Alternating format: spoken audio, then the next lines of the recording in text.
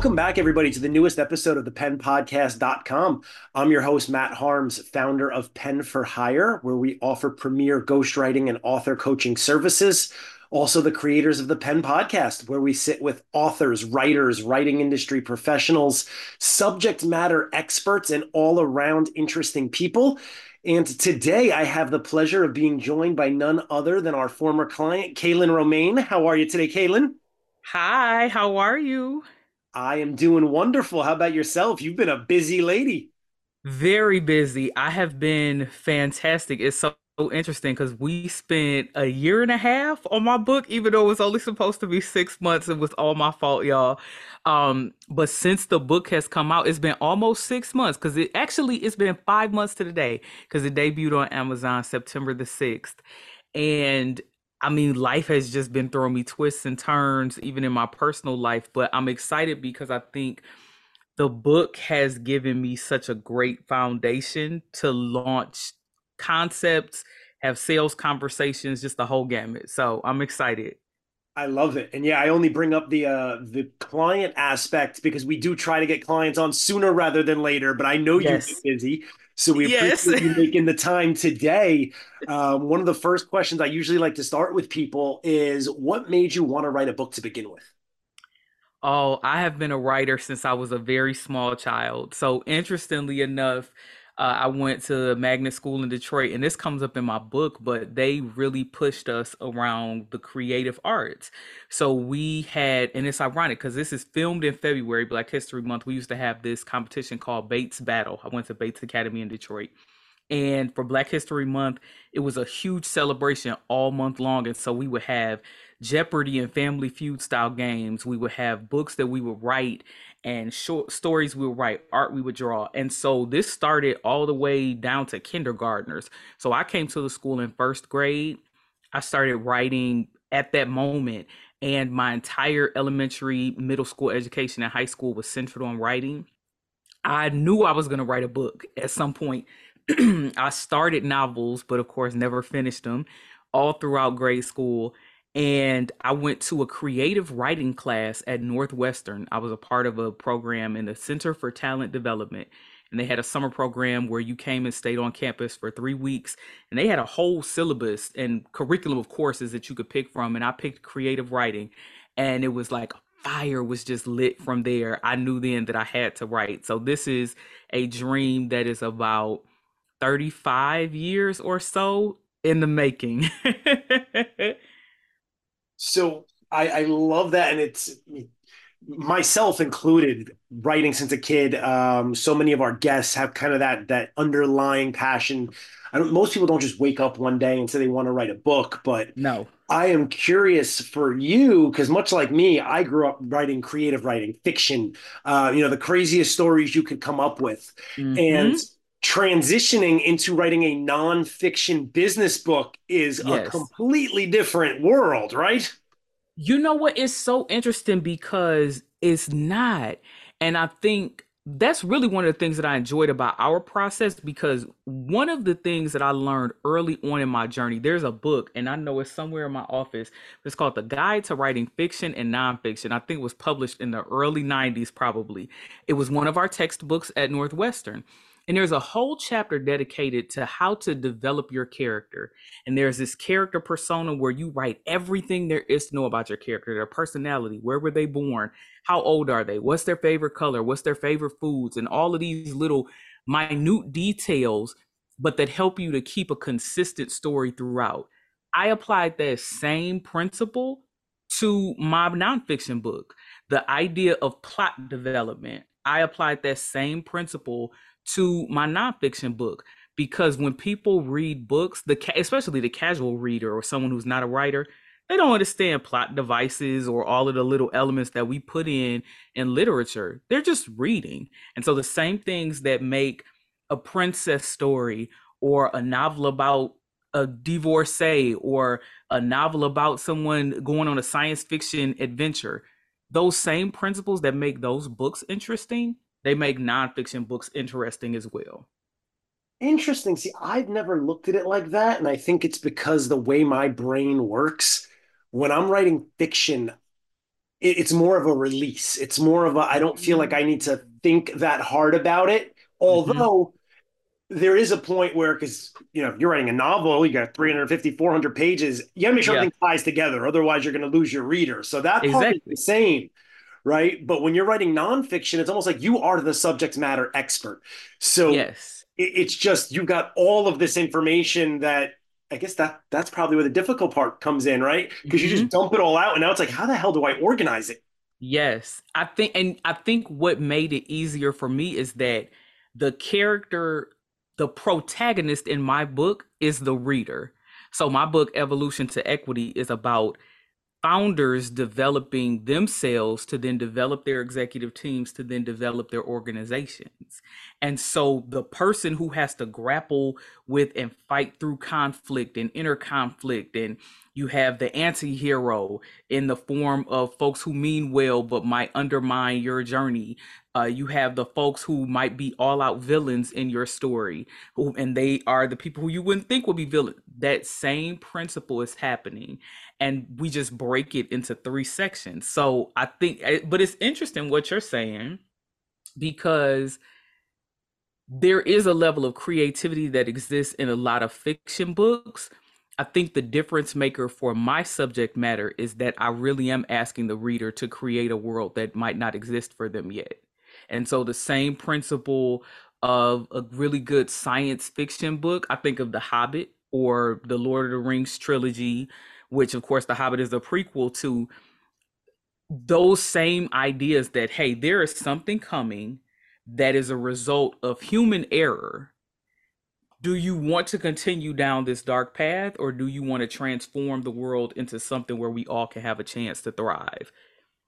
I took that baseline principle and then created the book from there. And you were excellent. You and Marissa were excellent at pushing back on me and saying, I don't know if this sequence comes across like you think it does. And it was nice because you all aren't subject matter experts. So if I couldn't write with you as the ghostwriting team to help you understand it, then I know my reader isn't going to, because they don't have all the background information about my why like you all do. So you were kind of my first practice round oh, as a reader. And I love that you said that, because I actually tell clients this all the time when they're interviewing me, and they're like, "Oh, how well do you know this subject matter?" And I'm like, "If I know it too well, you don't want to work with me." Exactly. Because I'm Exactly. I'm not going to be able to push back. I'm going to be like, "Oh yeah, I 100%. understand it." Like, but for you, you were able to create these compelling dynamics of Yes. basically calling the reader out,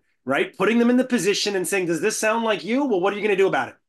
Exactly. And I've really tried to not only call them out, but call them in.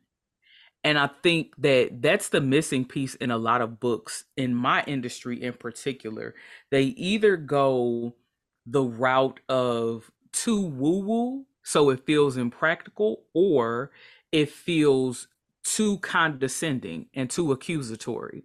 And I think there's a balance, because the premise of my book, again, is evolution. So that means we're all starting from a place and trying to get to some other place. What that looks like for you is going to be different than somebody else. What that looks like for your industry is going to be different. But the key is that you take the journey. Yeah, and I love again that you said this, pulling you in as well, because Yeah. everyone reads a book, or most people read a business professional development book because they want to solve for a problem. They want to get better Yes. at something. Yep. But no one wants to be told they've got a problem, right? You read a Exactly. diet book, you don't want to be told you're fat. You don't want to be told what you Yes. you you want to Yes. kind of be brought into that process and feel like, Yes. yes, I can do this with you. That's the key. They don't want to be told about the problem because they don't feel empowered to solve it. So nobody likes the idea that I just paid you to tell me a problem with no solution. Now I'm mad. I don't want to spend time reading something, right? And I can't solve it. And in particular, when we have conversations around HR, org development, DEI, and business, your career is on the line, your reputation is on the line, your livelihood is on the line. Things that you have worked for and held close and dear to you about how you feel about the world are on the line. And that's not a good feeling, to think that you could be left in limbo at the end. So, one thing that we worked on worked on in the book is that there would be concrete solutions. So the way the book is structured, let's say you do one read through. You might go back and see two chapters that just give solutions. And so you can hold on to those two chapters and apply it. There's a whole chapter that talks about the different functional areas of HR. You can look at that and say, hey, we have this function staffed, but not this other one. Okay, I can see how that impacts the organization. Let me make changes. There is a list of organizational development frameworks that you can take, research, start to apply, hire a consultant. Again, you can take action. That was so important to me because information alone, while it is powerful, when you become too bloated with knowledge that you can't use, that is not only offensive, but it's dangerous because then you can't contextualize solutions and you never, ever, ever want to get to that point, especially as a founder. And now that you hit on what your industry is, I really Hmm. want to drill down a little bit to that kind of the founder's dilemma, as we called it Yeah. at times in the working iteration. Is there's this misconception, right? You're a founder, I'm a founder. Yeah. There's this misconception that it's my company, I can do whatever the heck I want, and I don't have to answer to anyone, right? I'm sure you've No. seen that, but it's not Yes, and true. that's is not true at all. We answer not only to our customers, because I feel like sometimes we can run into that issue too. We think we only have to respond or satisfy the people who pay us or the people we pay, meaning our employees, vendors, and partners. No, we're responsible to communities. When I mishandle information, when I spread misinformation, when I don't consult with the people who are whose culture I might use for a particular product or service, I am accountable to those folks as well. I'm accountable to the community where I work. So I'll give you an example. We've recently had a real bad power outage. So I live in Metro Atlanta, and it probably is considered a rural area. So the power, if it storms, the power will usually go out, but at least a little bit of time. But I was thinking about it and I said, wow, if I'm in this community and I'm utilizing the power, I'm utilizing these resources, have I educated myself on what's happening, what the community needs? Because maybe they don't know what's going on. That's an aspect where I'm accountable to the folks around me. I'm accountable to the people in my community for how I manage my business, whether that is through volunteering, mentoring youth, whatever the case may be. And even though those things might seem disconnected from what we're saying about founders and their companies, it's really not, because we are not on an island by ourselves. We are a part of the world. We are a part of an industry. We're a part of a community. We're a part of a business. And if we don't have the right lens and think about who's on our periphery where we don't have to focus on them, but they're still in view, we will cause more harm than good. And we see that in so many companies where 10 years down the line, folks are coming to them and saying, hey, you do realize you only hire these types of people. You do realize that your leadership team is completely homogenous. You do realize that you have issues with cultural appropriation. And folks are shocked because they never had to look on that periphery. They only had to look straight ahead and have tunnel vision. And that's dangerous. Yeah, one of the things I learned along the way is you can be running an incredibly successful business. You can have customers who love you, Mhm. and they're paying you, but the disparate impact of how of the service they're getting or whatever your product may be is negatively impacting everyone else that's not your Yes. customer. Yes. And I honestly, I think about that a lot too, even in my work. So I don't get to be the white knight. It makes me think of that Batman movie where it's like the all good versus all bad. No, that's not how stories really function. Because even villains have redeemable qualities. And so even for me as a black woman who is a part of multiple marginalized groups, there are ways I can marginalize or express bias against other people. And I talk about that in the book. I'm very upfront about the fact that I've had to unlearn so many things that seemed right when I was a kid because I grew up in this homogenous community, but it actually was not. And it was a choice that I had to make then and have to make every day of how I'm going to become aware of my biases, how I'm going to address them and change them, who I get to bring into my sphere of influence, who I get to bring into my economic investments. So if you think about who folks choose as vendors and partners, there was a reason why I was completely comfortable working with you and your team, not just because, oh, okay, they interviewed well. It was like, no, I want to pick people who have a different view of the world as well. Because again, a billion types of people are going to read my book. And so if I'm only looking at the lens of people who think and grew up and live just like me, I'm missing so many other folks who need this information as well. That is, I mean, that is such a great point. And I think kind of subconsciously, some of us do it to the positive, do it to the negative. In my company, I am the only white man. So Yeah.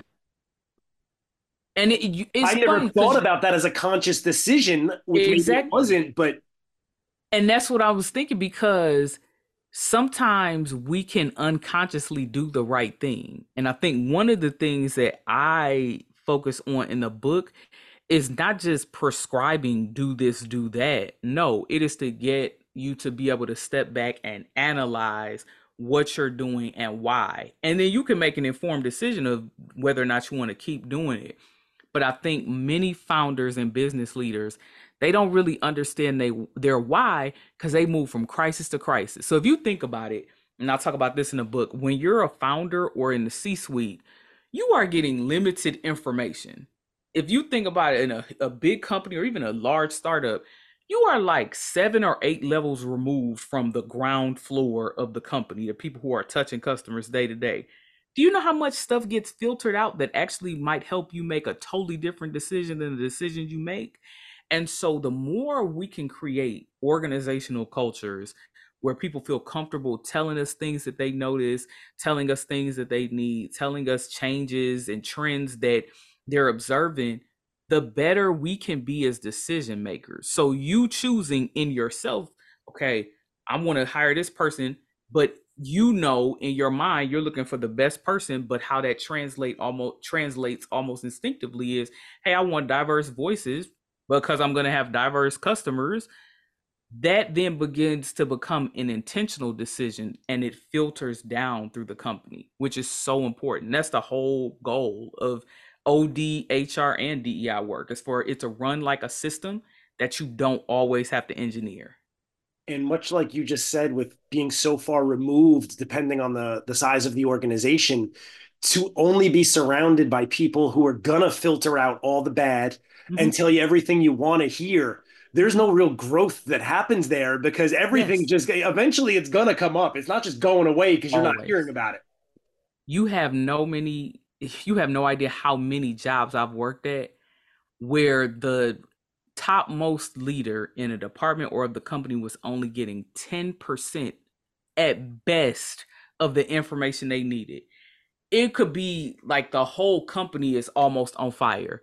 By the time it gets to them, oh, it's okay. We're handling it. It'll be fixed in like 7 days. With the What? fire engines outside and the building burning down. This whole company is about to go under. Are you kidding me? And I couldn't believe it. I felt like it was an ethical issue. I felt like it was a moral issue. And I remember confronting some of the C-suite leaders because usually in the jobs that I've worked, I end up being an advisor or working on projects with them, no matter what my actual job title was. And I would ask them, who is telling this person the truth? Well, we know that they, get an attitude if you say that, so we don't tell. And I was like, what? This is completely unethical. And I actually talk about that in the book when I talk about social roles.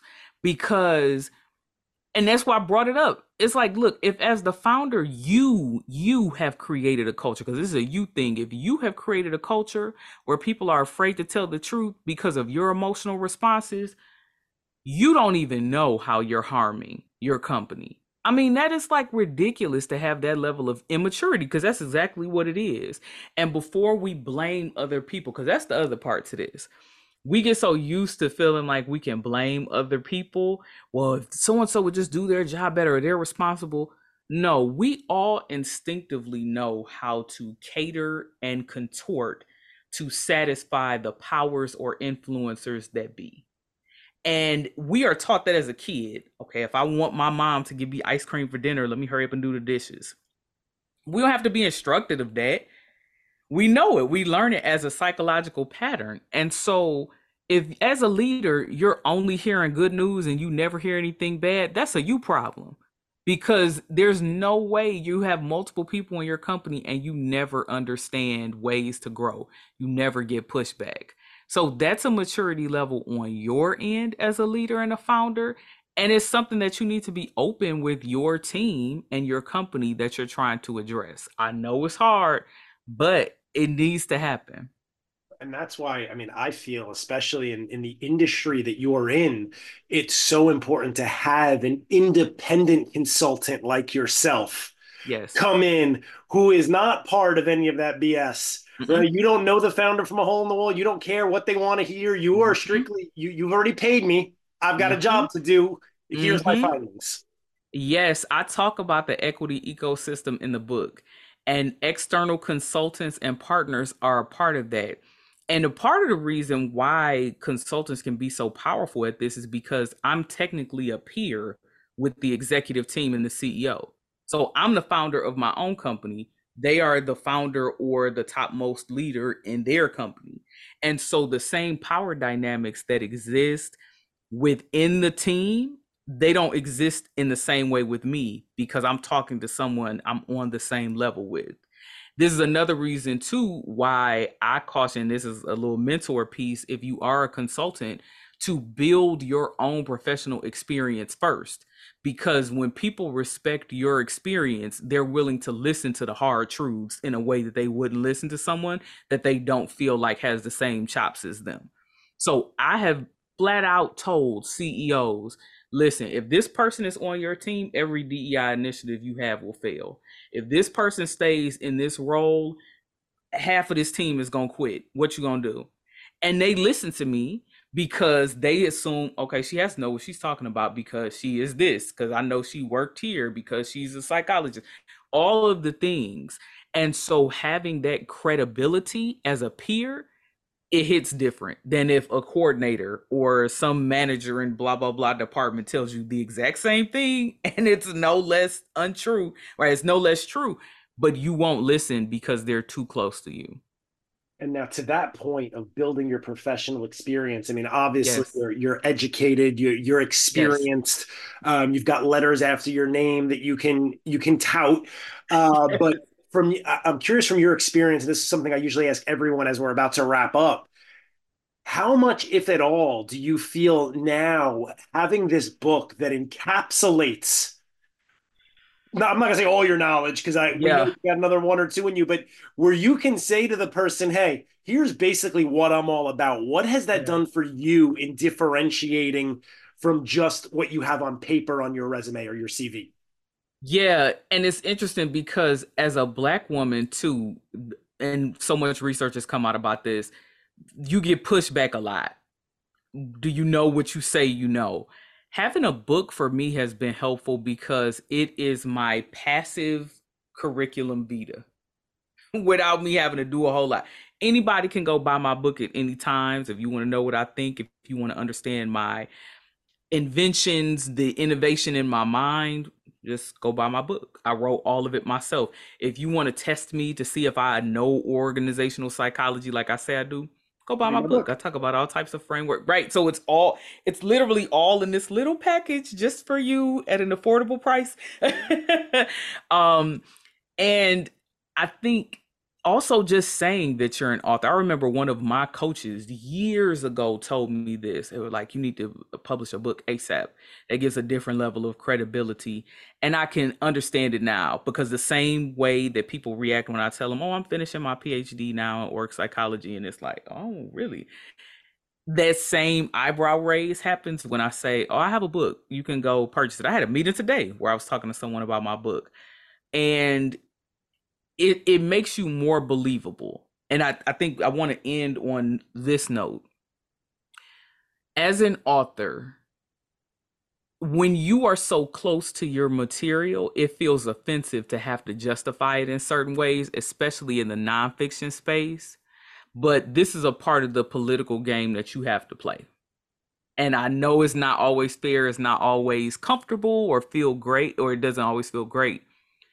But the same way you would want to see a doctor's credentials, the same way you would want to make sure that your lawyer passed the bar, as an author, being able to play the game of touting your book is a part of that credibility. So developing thick enough skin to where you're comfortable with that, that is your work as an author. And I mean, I don't want to kind of minimize educational backgrounds, Mhm. but people can say, well, this person's got a PhD too. You know what? And maybe mommy and daddy paid for your tuition, and you got the degree, but what do you have your transcripts? A book is a financial commitment, it's a time Yes. commitment, Yes, and it you is. actually have to know what you're talking about, because if you Yes, you fill do. 150, 200 pages with garbage, Yes. people are going to realize that, oh wow, you really don't know anything, and you're just trying to Yes. fool me, and they can tell that by page two. Yes. Yes. And it makes you feel likable too. So I know we worked a lot on my voice coming through in the book. And particularly because I am an academic too, I remember telling you all in one of the first meetings that, hey, it's going to be hard for me to sound casual enough that it's not like a psychologist wrote it, but intelligent enough so you'll know an organizational psychologist wrote it. And that's a balance to strike. And I would encourage authors to be thoughtful about that too, because you do have to shift voices a little bit the same way you might speak to clients. Maybe you do need to shift that a little bit in your book, or maybe you need to lean deeper into that voice. So lots to think about. I can't stress enough, and I want to make sure that I say on this episode how grateful I am for the partnership, because that's really what it was. It was a real partnership with accountability and support and kindness and intervention at times and understanding and again, just a partnership. I honestly couldn't have published this book without you because it was way too much trying to write for clients, write my dissertation, do homework, and write this book. Honestly, if anybody is on the fence about a ghostwriter, and sometimes people are because they feel like it's inauthentic, a good ghostwriting team will help to affirm who you are and who you want to be through this book. It won't take away or dilute that at all. Kalyn, I thank you tremendously for that plug. That's never the purpose for these calls, because now it's my turn to say, please tell everyone, anyone out there who's struggling with their HR, with their startup, with anything at all in their organizational world, how do they get in touch with you to find out more about what you can do for them? Yes, absolutely. So you can find me on LinkedIn at Kalyn Romaine. I'm always over there running my mouth. I also have a podcast that's available on YouTube and Spotify called the Dreaming Forward Podcast. And of course, you can book a call with me. If you go to godreamforward.com, there will be a link at the top that says book a call. And we can talk about how we can partner together to make your organization one that people love to work for and buy from. Fantastic. And again, I can personally affirm, if you have any doubts, just buy the book. I know what's in there. I know you're going to have some eye-opening moments where you may not want to believe it. You may have to wait a little bit before you contact Kalyn and process what's going on in your world. But highly recommend for anyone that's looking for help in this area to reach out to Kalyn. We always appreciate when you support our guests. So I want to thank everyone for tuning in today and checking out the Pen Podcast with myself, Matt Harms, and Kalyn Romaine of Go Dream Forward Consulting. We will catch you all on the next episode. Kalyn, thank you once again so much.